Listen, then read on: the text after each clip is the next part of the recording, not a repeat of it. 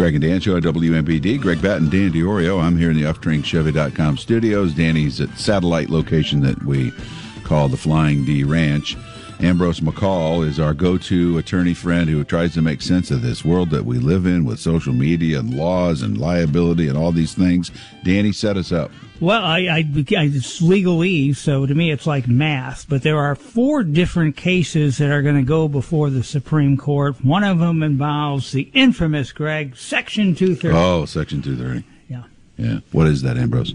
Section 230, specifically in subdivision C1, for those who are into this topic, states that no provider or user of an interactive computer service shall be treated as the publisher or speaker of any information provided by another information content provider. And what that means is that the intermediaries of the social media world, whether it's Google through YouTube or Facebook or Reddit or other service providers, that when users of their sites put something on there, you can't sue the social media platform for defamation, libel, things of that sort. The reason these cases are in front of the U.S. Supreme Court now is that claims have been made against Twitter and Google through YouTube under the Anti-Terrorism Act.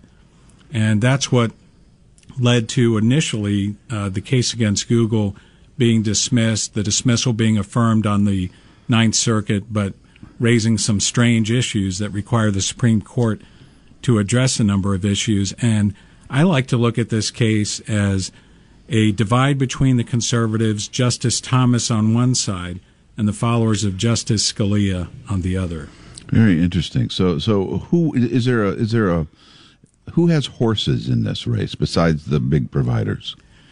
Every user of these social media platforms have a dog in this race. Every content moderator. Reddit has hundreds of thousands of people who run their subreddit groups, and it's actually people who moderate those. And Reddit filed a brief saying, look, you're going to make all our 100,000 moderators subject to all kinds of lawsuits if you change this.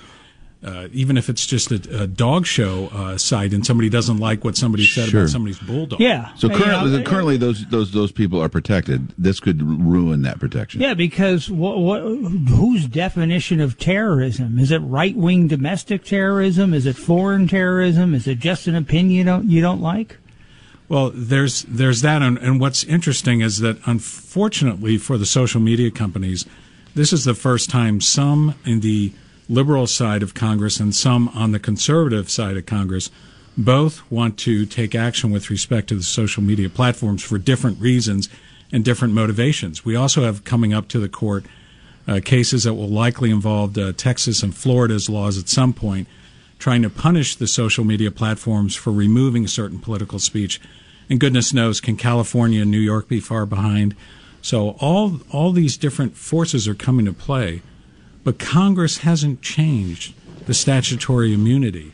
So what's interesting for the tech heads is that the Anti-Terrorism Act plaintiffs have come up with a new theory that Reddit and others are going after hard. Their new theory is, well, because the people who followed ISIS had a queue saying, oh, you like this video?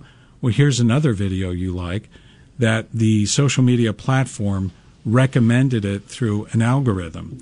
What's come out in the briefing in the cases is that the recommendation is not much more often, not always often, than a URL or a website address, a uniform resource locator being posted. So what the court is going to hear is, really, Your Honors, Justices, do you want online content providers to be liable for search results, for just giving a URL site in response to a search? Somebody could be doing academic research about a terrorism group.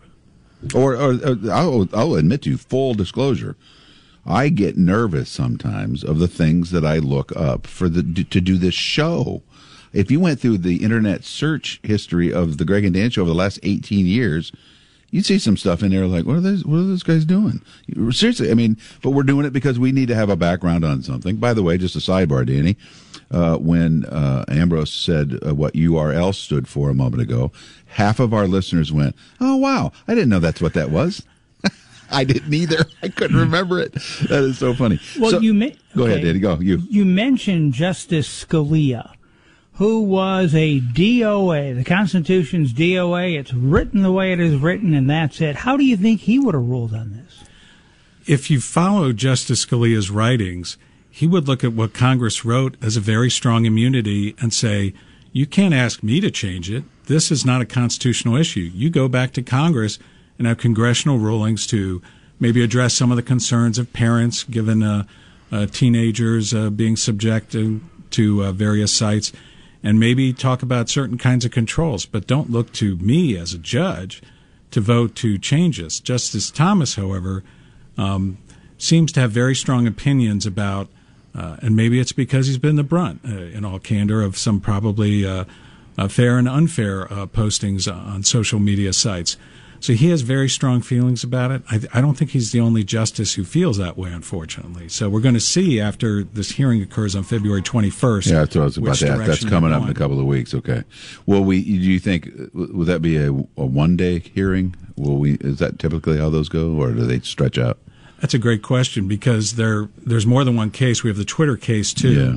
And as the arguments develop, this is one of those rare cases where they actually could say from the bench, come on back in a week or two where we want another issue addressed. But it will start on the 21st of this month. After that, we're all waiting to see. Yeah, and then the deliberation and all. Yeah. Are the ramifications of this huge as far as culpability? Yes, because anyone who thinks there won't be trolls monitoring the Internet if Section 230 is removed as an immunity to sue people, not just Reddit. Think of Wikipedia.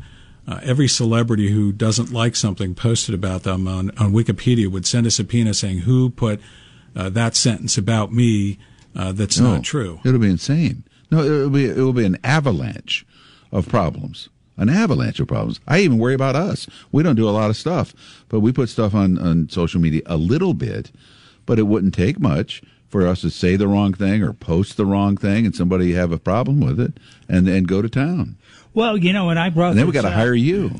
If there's an Alex Jones who's absolutely saying something that everybody and even he knows is not true, and he starts stirring up trouble and possible violence, is there culpability there? But then again, it's a judgment call. So across the board, are you responsible for your speech? Well, Alex Jones is certainly held responsible for his speech. Yeah, very expensively. He had a big tab. Yeah. Can I ask a question about that real quick? But that was civilly. I'm just thinking criminally, but go ahead. But when somebody is given a big tab like that, because it's millions and millions of dollars, which I assume just from reading he does not really have, at least not readily available, unless I'm being misled on that. But let's pretend he does not have that. How does that then play out? Does that just hang over your head for the rest of your life? I suspect that Alex Jones may not have hundreds of millions of dollars, but there are a lot of reports saying he definitely has tens of millions of dollars because of the advertising he did in some of his books. Yeah. So they'll take what they can. Is that how that works? The court takes what they can? Okay. Yes. Okay. It's good to see there's so many things going on in our world these days, just spinning by so quickly. It is hard to keep up on all of them, whether it's this Section 230 or Chinese spy balloons floating around Montana. Dude, look at the world we're living in. It's crazy, man. But it's great to have you in studio. We haven't seen you in person for a long time. So thanks for coming in and explaining it. Keep us posted, will you? Will do. It's been great to be here. Great to see you both.